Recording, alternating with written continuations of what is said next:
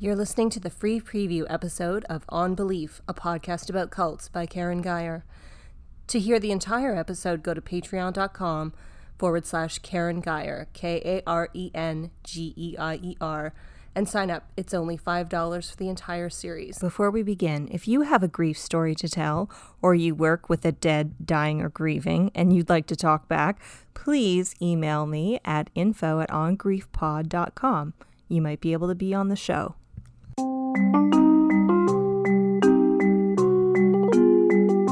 This is On Grief, a podcast about death. Episode 16, Complex Grief.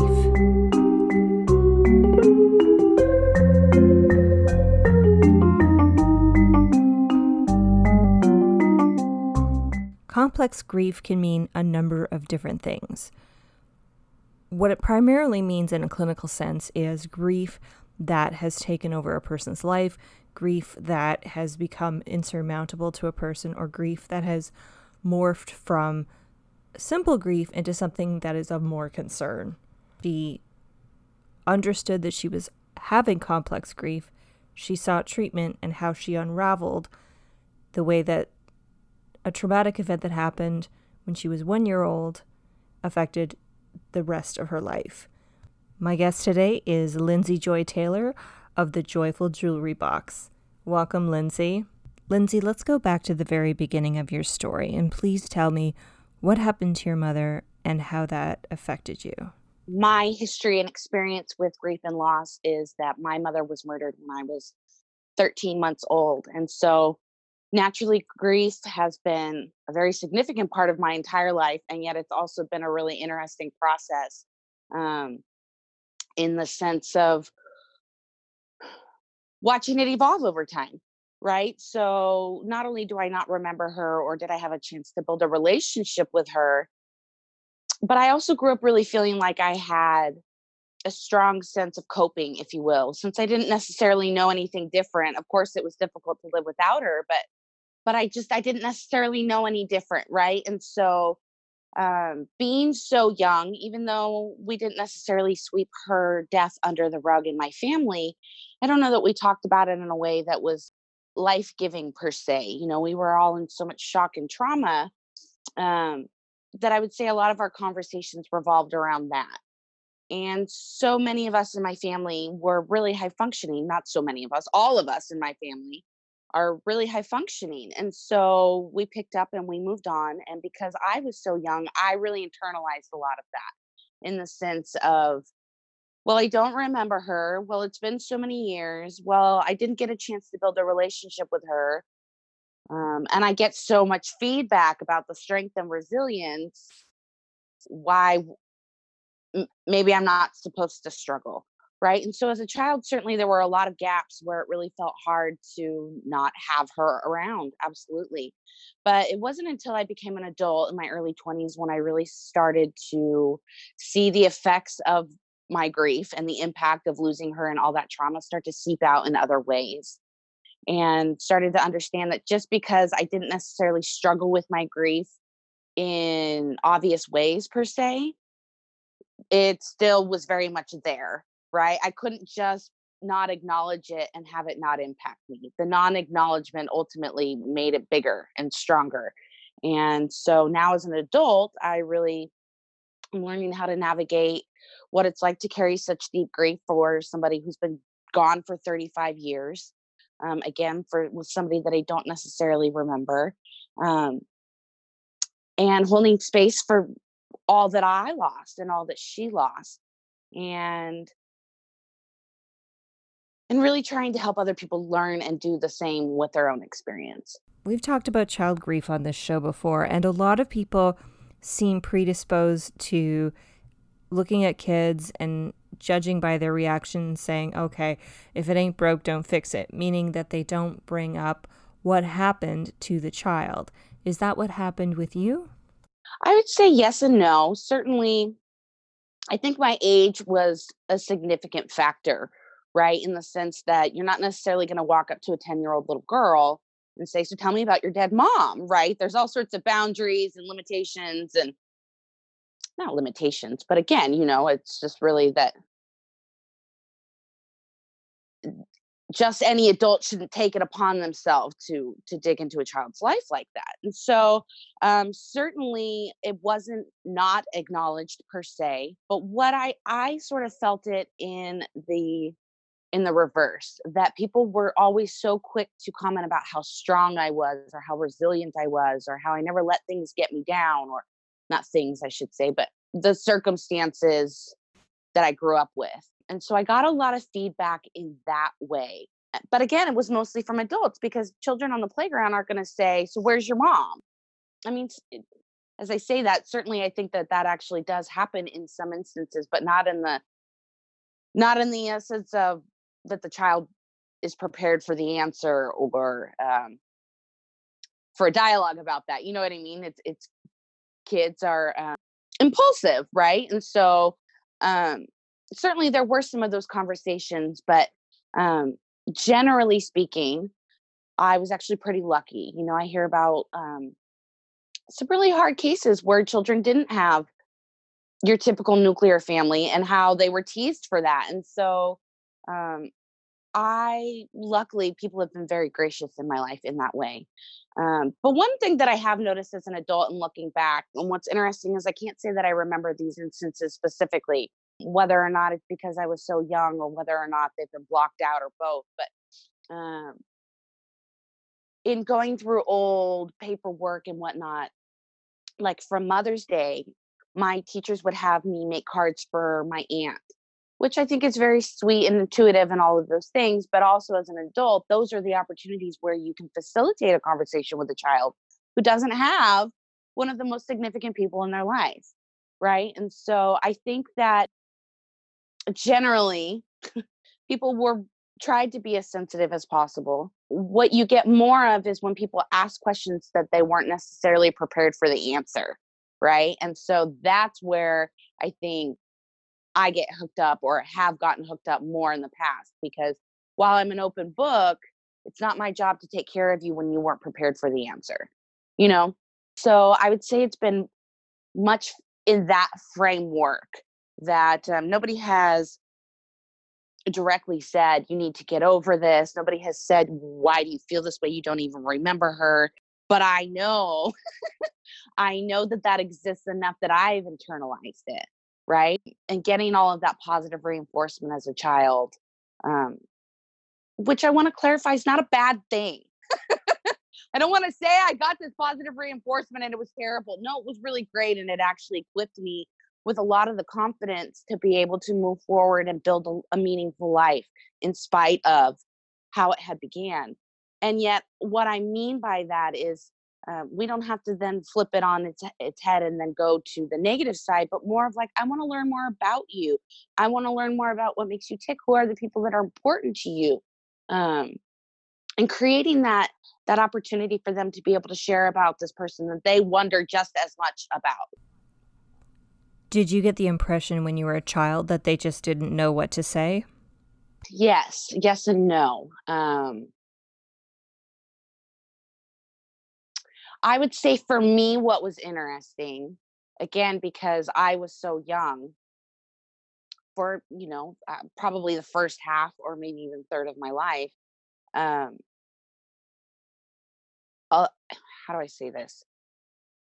I knew that people already knew. Does that make sense? So it felt like an elephant in the room of like how to navigate those instances, because what did they know? What did they think? A lot of those types of things. And definitely they don't know what to say. I think again, because this isn't always the situation, but certainly in my circumstance, it is very shocking. It is very tragic. It's off-putting to hear. And yet I live with that reality, right? And so there's not necessarily any platitude or any comfort that you can say that'll make it better. And while I don't want to minimize the effort there, it just turns into a situation where now I'm caring for you, where I'm having to fix the discomfort of my reality and what that created for you, you know? And so observing that so much as a child in other experiences, in other interactions, in the adults around me, um, or conversations that happened about me around me, right? Again, because Um, because when something like that happens, a lot of adult conversations are happening all around you all the time. It's sort of unavoidable at a certain point in time. And so I think I internalized that and really adopted this societal belief that you manage your story, that you keep it clean so that you don't impact other people with it, if you will. People listening to this might not think that your experience was a common experience, but it actually is more common than we might think. Yes, thank you. So I didn't come across any other kids. Oh my goodness, spit it out.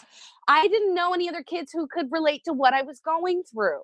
You know what I mean? So many other, certainly I think that doesn't mean that there weren't other children with single parents, right? But we weren't talking about it. And I would say certainly none of them were such extreme circumstances like mine. Maybe it was that their parents got divorced or one of their parents left.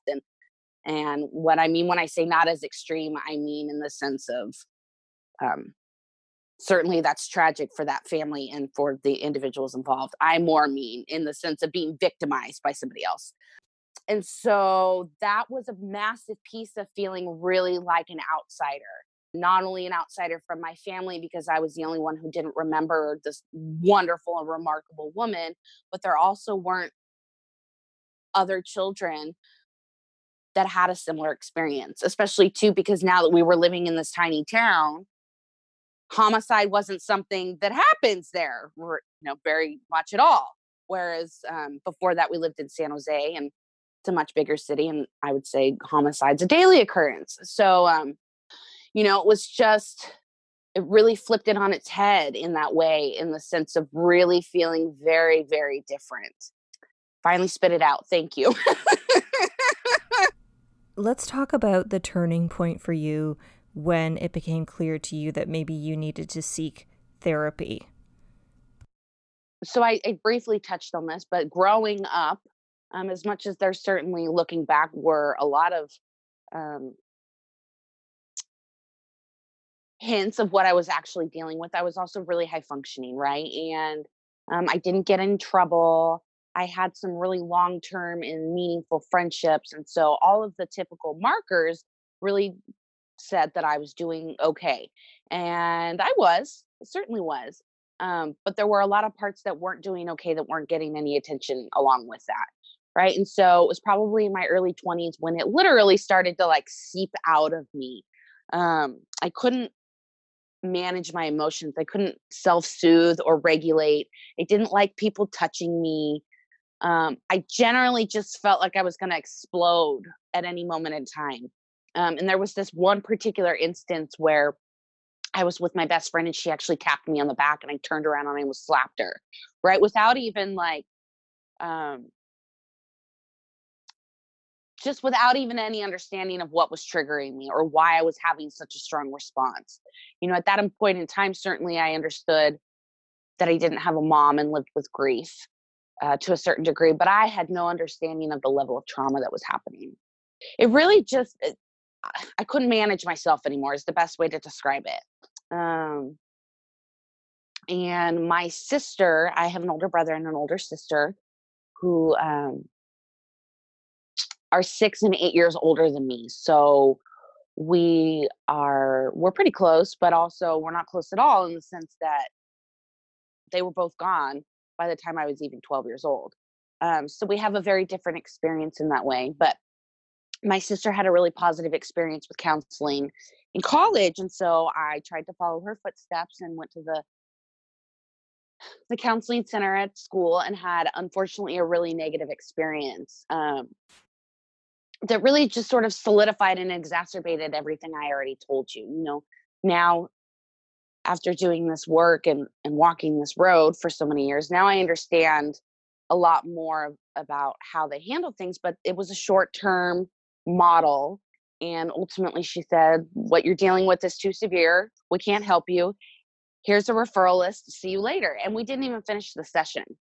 And, um, and that left a really deep mark on me. I didn't end up getting back into therapy for 3 years. And all that to say, though, fast forward to now, when it's one of the most significant tools that I use to help with my grief and trauma. And so I really just want to clarify that for individuals out there. If you've had a negative experience with therapy or you're considering it, it definitely takes some trial and error to find your right person and the right fit, but it's absolutely worth it when you do, if that's the kind of support that you're looking for.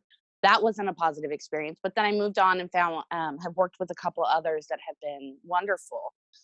My first real therapist, if you will, was super helpful, but I want to clarify that it wasn't trauma informed therapy by any means. And so I was really working on my relationships again, instead of necessarily my grief and trauma and how that was impacting my relationships.